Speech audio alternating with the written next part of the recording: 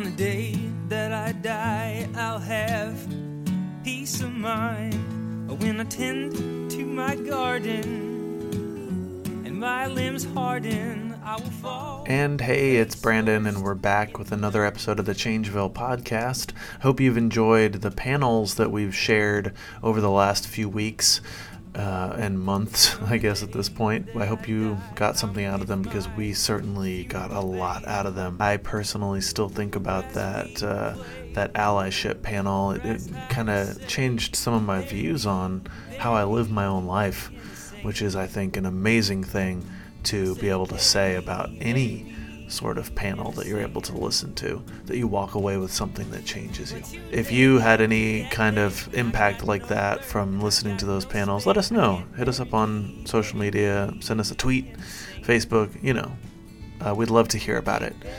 This week's episode of the Changeville podcast is a little bit different. It's a little bit special. It's the first of, we hope, many interviews featuring Dylan Klempner. Dylan is one of the artists in residence at UF Shan's Arts in Medicine program, and he is 100% passionate about combining arts and compassion and highlighting those who do the same.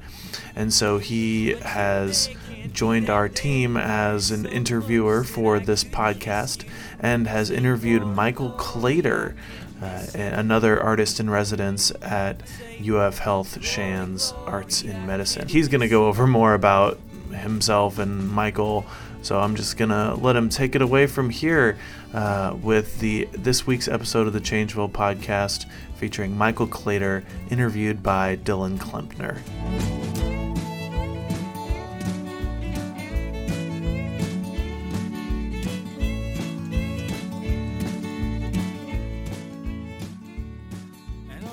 My name is Dylan Klempner, and today on the Changeville podcast, we're speaking with Michael Claytor, a singer-songwriter from Gainesville, Florida. Michael also works as a musician in residence in the UF Health Shan's Arts and Medicine program, and we're honored to have him on the show today. My first question is one that we'll return to, but I just want to get your initial thoughts on the following. As you may know, Changeville is a festival that showcases and connects people who use the arts for self-awareness and social change. When you think of art, music, and performing, combined with ideas of self-awareness and social change, what are the first things that come to mind related to your practice as a musician? I think music is a really important thing for people as individuals, and the way that we relate to it reflects the way that we relate to the world, and can also change how we relate to the world. So you say that that music is important for individuals. It's sort of a part of everyday life, and I know that you're somebody who is particularly attracted to like folk singers and singer-songwriters, particularly from like the 1970s. And so we think about people who were commenting on a particular environment that they were experiencing, like in the early 70s, late 60s, in response to like the Vietnam War. Can you speak a little bit about, maybe name some of those musicians from that time that you admire, and maybe how their approach to music in connection with the larger societal issues that they were commenting on might also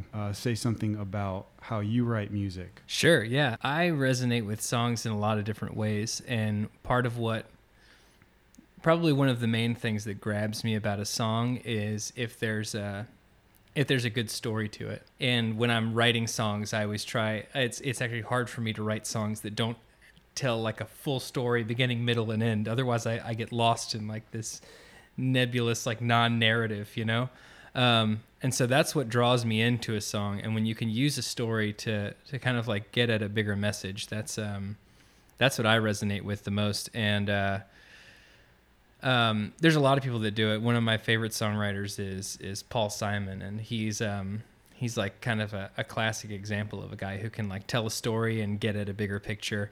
With songs like America is one of my favorite Simon and Garfunkel songs, and it kind of tells like the story of these travelers, and it's kind of like gets at the like melting pot nature of New York City. And yeah, I don't know, I think that's a good way to get a message across. Narrative. Yeah. So that's actually a good transition into maybe backing up a little bit and talking about your personal narrative. You're originally from Florida, is that right? That's right. Born and raised. I grew up outside of Orlando, kind of near Winter Park, Maitland area, and I moved to Gainesville in 2005. Were you interested in music prior to moving to Gainesville, or was it something you've kind of done all your life? I've kind of always identified myself as a musician. I started playing drums in 6th grade, but I already like felt like I loved music before that.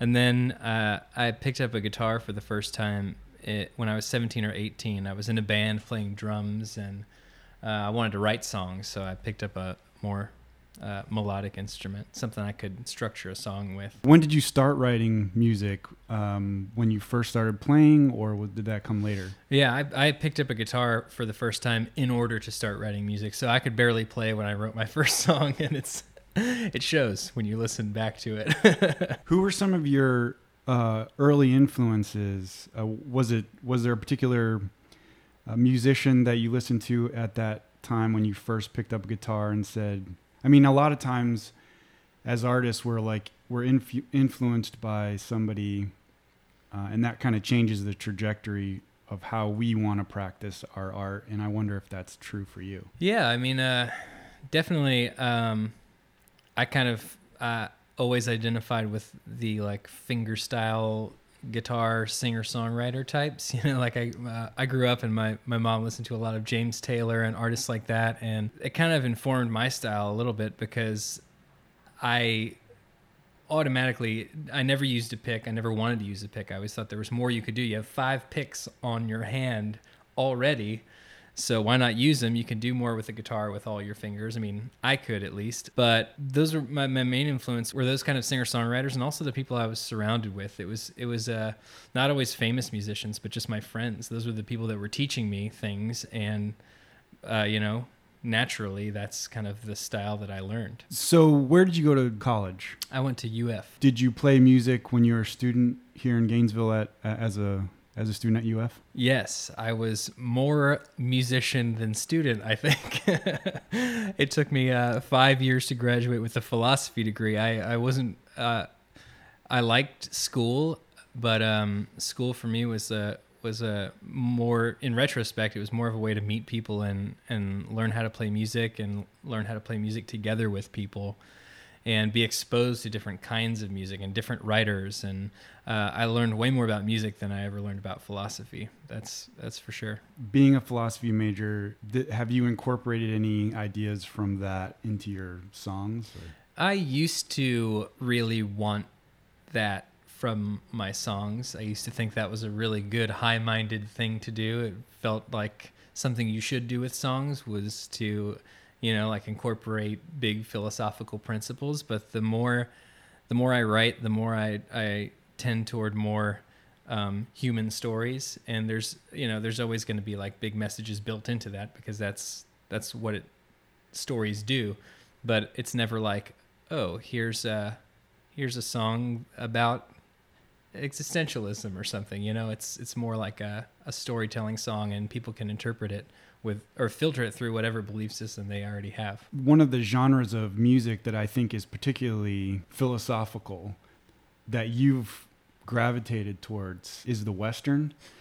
And I mean, there's definitely a history in recognizing the Western, particularly in the cinema, taking a philosophical perspective on American history and the kind of expansionism ideas of the West and things like that. And you seem to take a really interesting approach with your music, and you've done some performances.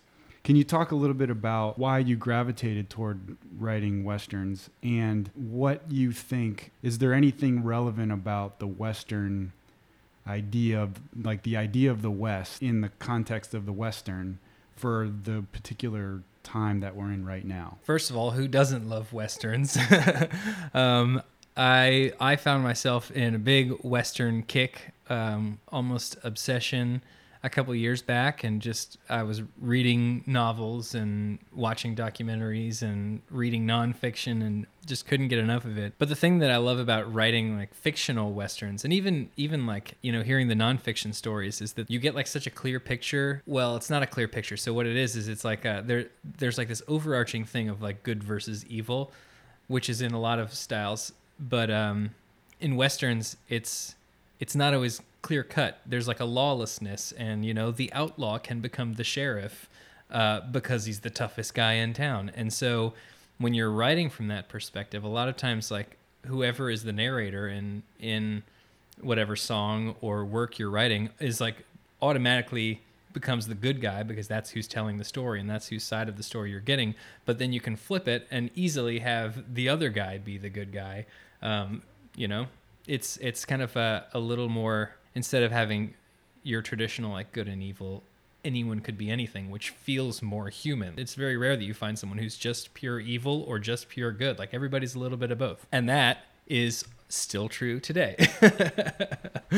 It seems kind of counterintuitive, but in some ways, Westerns have this way of helping us empathize with bad guys in a way. I'm thinking about John Wayne, like in the movie The Searchers, where he's kind of this outlaw, but he's also kind of a good guy and you're rooting for him. Is that some of what you're trying to get at? Definitely. And the Western genre has a lot of room for that, where there's like, yeah, some guy is an outlaw because he did this one little thing wrong, but really when you look at like the grand scope of his life, he's like a righteous vigilante type, where he's like doing good in general and maybe has made a couple of mistakes along the way, which like, who can't relate to that? Absolutely. And it seems like there's room for kind of redemption. That idea actually brings me to one of your songs, Birth of an Outlaw. Can you talk a little bit about what went into writing that song and some of the ideas that went into writing that song? Yeah, that was the first Western song that I actually wrote. And I wrote it all in one night, and then I woke up and finished the rest of it the next morning. It was kind of like that almost never happens to me, like a rush of inspiration. It's just like my hand can't write fast enough, But that's kind of like exactly what I was talking about. So the story is that you have this guy whose father was murdered by this outlaw, and he goes to seek revenge against the outlaw that killed his dad. Meanwhile, the outlaw is already dead, but the outlaw has a son. So the narrator of the song decides, well, I'll adopt this guy's son, and then that will be my way of getting revenge, is that when this kid gets old enough, then we'll fight it out and I'll tell him what happened. But about, halfway, 3/4 of the way through the song, the narrator starts questioning himself, like, what am I doing to this kid? I'm sort of wrecking this kid's life in revenge for what his father did, and starts to second guess himself, and by the end of the song, he ends up dying, and the kid becomes, now he's the outlaw. That's the birth of the outlaw, is that he raised this kid with bad intentions, and it's no wonder that the kid turns out bad. But if you heard it from the kid's perspective, it's like I was saying, if you heard it from the kid's perspective, you would like think that the dad was the bad guy all along. Yeah, it's kind of there's a lot to it. But then I'd watch the redhead draw, and I'd catch flashes of his paw. The killer's blood did pulses through his veins. Yeah, it's a powerful song. The first time I heard it, I was actually kind of moved. This idea of revenge and where that actually gets anyone was one thing that I took away from it. Revenge is a dangerous road. I think you've said at some point that you traveled to China. I've kind of been curious about that and how that may have impacted your work as a musician or just as kind of a human being to experience another culture. Was that something you did as a student in college, or did you do that after college? I traveled to China after college. I went twice. Once I had a friend living there, and I went to go visit him, and then also travel with my now wife. We traveled around for 2 months in China, and being in another culture is just a really important thing to do. it's infectious. We were there for 2 months, and I immediately wanted to go back. I came home and studied Chinese, and I thought that the first time what was missing from our experience was that I didn't speak the language, and it was hard to communicate with people. And that was the main thing that I was wanting to do while I was there, was communicate with people. It was the scenery is beautiful, and there's lots of cultural experiences you can have, but really the best way to appreciate a culture is to meet the people there and talk to them. So I came home and studied Chinese, and I was a working musician at the time. I had all day, every day to practice my Chinese characters and learn Chinese. And so I learned as much as I could in a year, and I went back, and it was a really enriching experience to get to meet people and make friends and speak a little bit of the language at least, and really deepen the experience. Why did you end up going to China to begin with? You said it was originally to just visit a friend who was there, and it was mostly to travel. And there's and I had some connections through my friend to play some music along the way, and subsidize the trip a little bit, and that sure made it easier financially to take 2 months off to travel the first time, and then 4 months off to travel the second time. It was made it a little easier to be able to make a little money along the way. Did you find that the Chinese were open to your music? It was interesting because there were two kinds of gigs that we played. We played, pretty normal gigs like what I would play here in the States, coffee shops and bars and restaurants where people are appreciating the music at face value, like what I'm wanting them to appreciate about the music. And then there were other gigs that were more corporate gigs that paid a lot better, for one thing, but also the only reason they had you there was because you were American, and that was a status thing. Like, this establishment wants to show that they're upscale and international, so they have an American musician, which is a very weird experience. It feels, on one hand, like I knew what I was getting into. Everyone kind of explained to me like what it was going to be. I knew that I was in some sense being exploited for where I'm from, but and like how I look and the color of my skin, and that I knew how to play "Take Me Home, Country Road." But on the other hand, it paid a lot of money, and it was a very strange experience. But that's like another real cultural experience that I got to have that now I carry with me. So you've done this traveling, and I'm wondering how that may have informed your perspective of home, of Florida, because I know you also incorporate images of landscape. It seems as though Florida plays a role. I mean, you've participated in the Cypress sessions. Can you say a little bit about how Florida might be an influence? Yeah, definitely. I don't think I really appreciated Florida for what it is until I traveled. There was a good 2 years where I spent a lot of time traveling around the U.S. and also in China on those two trips. And it was really after, like, my now wife and I, we toured around the United States for 4 months, playing shows here and there, and half of it was just a road trip and half of it was to play music. But when we got back to Florida, we were both struck by how beautiful it is here and how we'd never really appreciated. Like, really, when you cross the Georgia border into Florida, it's like a kind of green that you don't see around the country. It's such a beautiful place. And I also think that growing up around Orlando, where I grew up, there wasn't quite the emphasis on the environment and outdoors and being outside and appreciating nature like there is in Gainesville. And so since I've moved to Gainesville, now it's been almost 13 years since I've lived here. Definitely spend a lot more time outside appreciating Florida for what it is. I totally agree. Gainesville seems like a special part of Florida that many people don't experience if they just kind of go to the coasts. I wanted to touch on, well, you recently organized a songwriting challenge in response, I think, after the election. Mm-hmm. Can you say a little bit about that? Is it still open to, I know for a while you were asking songwriters to submit pieces. Are you still having submissions? Right. So the original idea was to the original idea came about for me when I was driving around one day and listening to the news on the radio, and at the time it was right after the election. At the time it was so ubiquitous, like everybody was talking about the election, and it was deflating and demoralizing, and I was really bummed out about it and angry. I mean, I think a lot of people were angry. It just seemed impossible, and now here we are. But I was driving around one day listening to the news on the radio, and I turned it off, and I was like, I thought I have to like put my energy towards something that's actually positive and productive and creative. I sent out kind of a call to a bunch of musician friends saying like, let's write some songs in response to this. And there was an idea to make an album about it, and it never quite came to fruition, but a lot of people wrote a lot of really great songs, and I think there was a lot of good energy put toward it.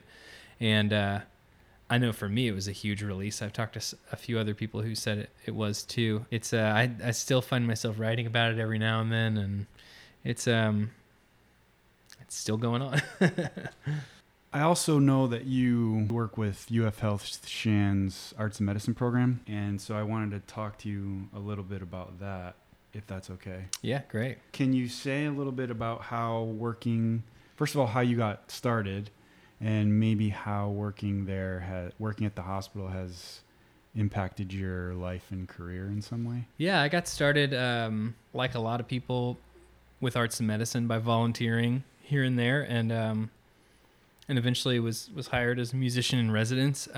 It's been 4.5 years since I started working there, and it's been an amazing, rewarding experience. I mean, how many musicians get to like go around and meet people all day and play songs for them? And it's in the hospital. It's in a place where people need something. We probably should provide a little context, I think, and maybe just explain on a real simple way what it is that you guys do. Yeah, I'm a musician in residence with the UF Health Shan's Arts and Medicine program, which mostly means that I go around and play music for patients in the hospital. And it's a different thing. You know, I've been a musician for a long time, playing in bars and restaurants and clubs and whatever, and music venues and street corners and everywhere, you know, but there's no experience quite like it. It's often a one-on-one performance with someone, you know, in a hospital bed. And I've said it before, it's kind of like a conversation, you know.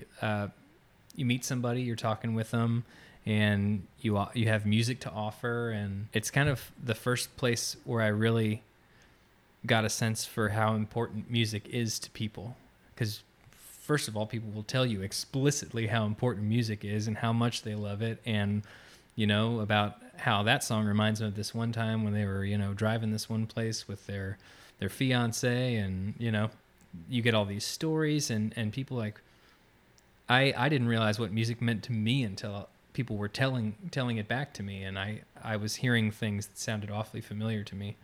But it's an incredible program where I get to offer my music and art to people who need something like that. You said that working in the hospital with patients helped remind you the importance of music to you. Can you give me an example of that, maybe? Every time someone comes up with a story after I play them a song, it makes me think of the songs that take me somewhere. And every time someone, like starts to cry during a song, it makes me think of the songs that make me cry. And, you know, people have these very human reactions to music.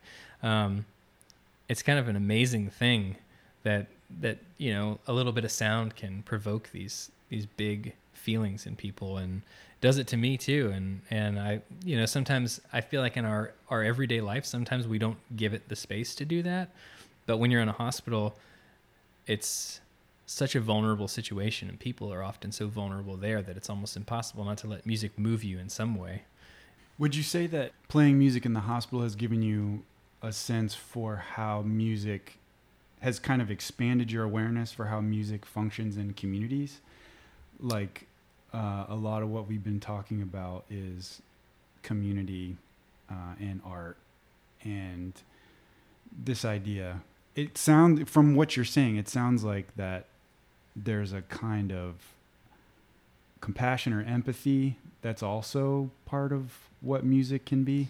Yeah. So one thing that strikes me playing for people in the hospital is when I go and play for somebody, music is such a community thing, and it's a community builder. And people, almost everyone has some story about, like, oh, well, my uncle plays guitar, and every time the family gets together, we all sit around and sing songs with my uncle playing guitar. And it's such a community thing that people are reminded of the people in their life that play music and the ways in which they enjoy it together. And it's good for that. I mean, everyone thinks there's no negative memories associated with that. Like, oh my, I don't know. It's like a gathering thing, It's cool. And I know a lot of musicians, myself included, can sometimes think of it as being like an individual pursuit and such a personal thing to put your thoughts into music, and songwriting can be such a personal thing. But as soon as you let it go out into the world, it suddenly isn't yours anymore. And it's something that can, it's a community thing. Would you say it's given you a chance to experience because I know you play some of your own music for patients, is that right, in the hospital? Sometimes, yeah.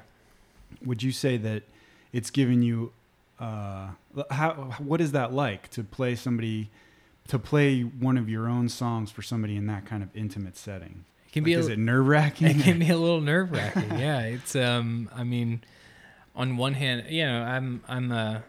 I've been a musician for a long time, and I've been playing my songs out for people for, over, 15 years or something, 15 years. And there's always like a little bit of nervousness when you play a new song for a crowd or a person, or, you want somebody to get something out of it. And so you're nervous going into it because you're hoping that you'll get the reaction that you want. And it's, magnified in the hospital because there's a little bit higher stakes. You have a person who's like, you want the song to hit them in a certain way because they're in a vulnerable space. And if it doesn't, it could be, damaging a little bit. I don't know if that's right, but oftentimes I play my songs. You kind of want to connect with them, I guess. Yeah, you want to connect with them, and playing your song for somebody is sort of like, it's sort of like undressing in front of them. You're like, okay, I've played you a handful of, Eagles songs or whatever, but this is actually what I play. This is me. And so you're kind of like showing them who you really are musically, which can be a little nerve-wracking. Yeah. They're already in a vulnerable situation. Yeah. So you're actually, by making yourself more vulnerable. I mean, we're not art therapists.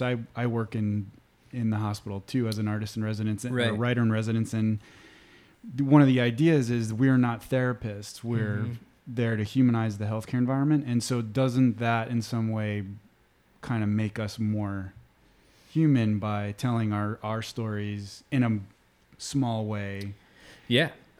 So yeah, I mean, like you said, we're not therapists, and like all of my visits as a musician, we say they're patient led. Like, I take requests and ask people what they want to hear and what they want me to play, and it's up to the listener what I play. And people ask for original songs, pretty often, and it is like a way to connect.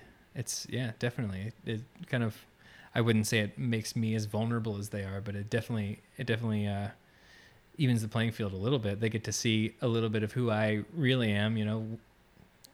I'm not just playing, a Jimmy Buffett song that I don't like or something, It's kind of like when you meet somebody, I kind of think of when I meet a patient, it's kind of like giving them the opportunity to meet a real human being. Like the people in the hospital, the staff are pretty amazing. The doctors, the medical staff, the doctors, nurses, but they have a very particular job to do.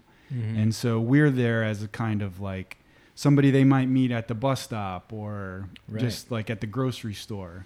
We're not there to treat them in any way or require them to like take medicine or exactly. Yeah. And the staff doesn't have the time to be able to do what we do anyway. They have all kinds of other things to do. And I know a lot of them wish they could spend the time that we get to spend with patients.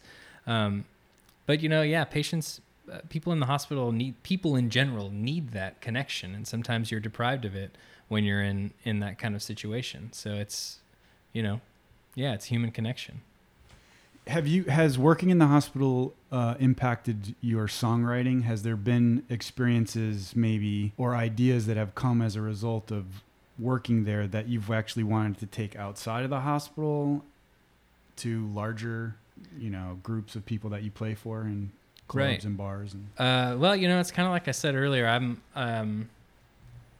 I like telling stories, and I get inspired when I'm hanging out with somebody in the hospital and playing music, and they're telling stories. And people have great stories, even if they don't think they do, or they don't think they've lived an exciting life. People have awesome stories, and getting to listen to those, it kind of it just sparks something.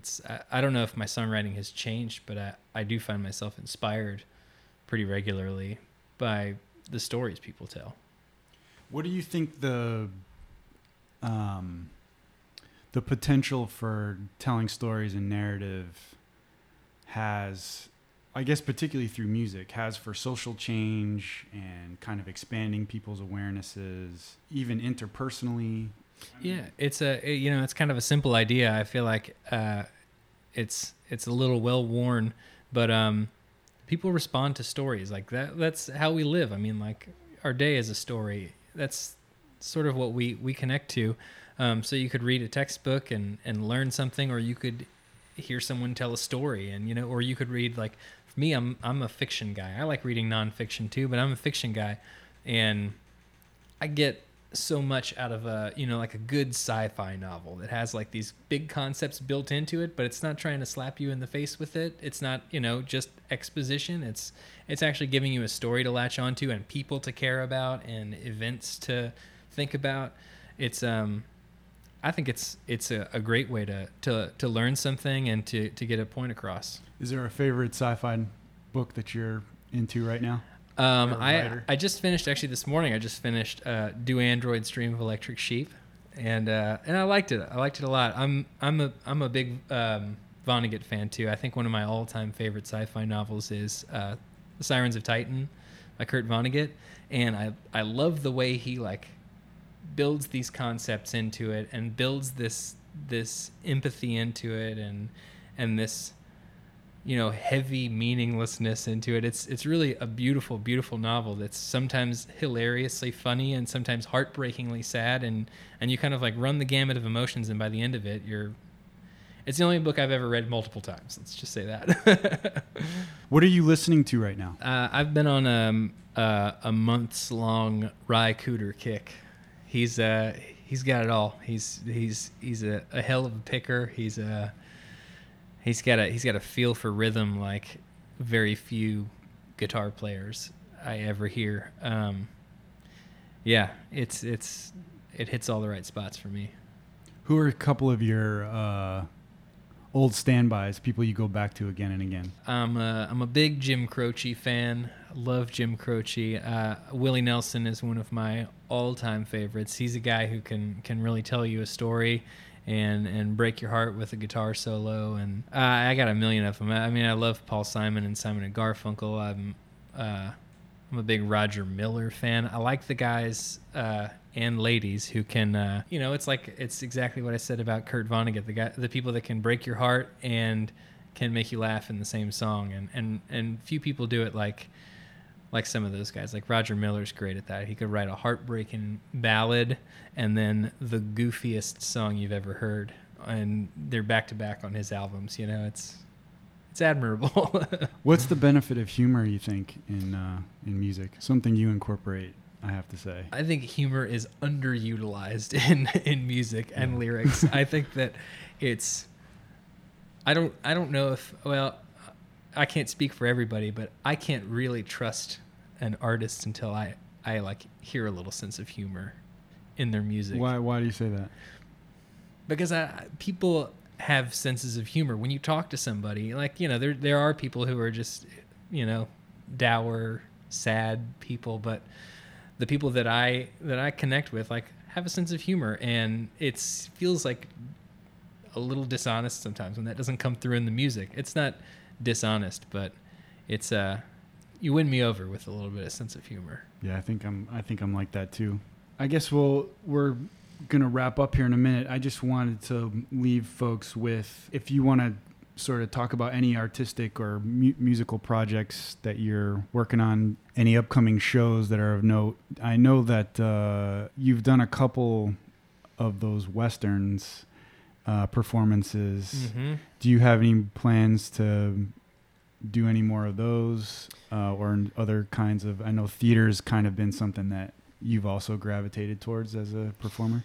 Yeah, the High Nooners has been that's the band is called the High Nooners. It's been a big project, a really fun project. It combines music and songwriting, which I've always loved, with acting, which I'm not great at, but script writing and costumes and prop building, and it's a whole big glorious fiasco.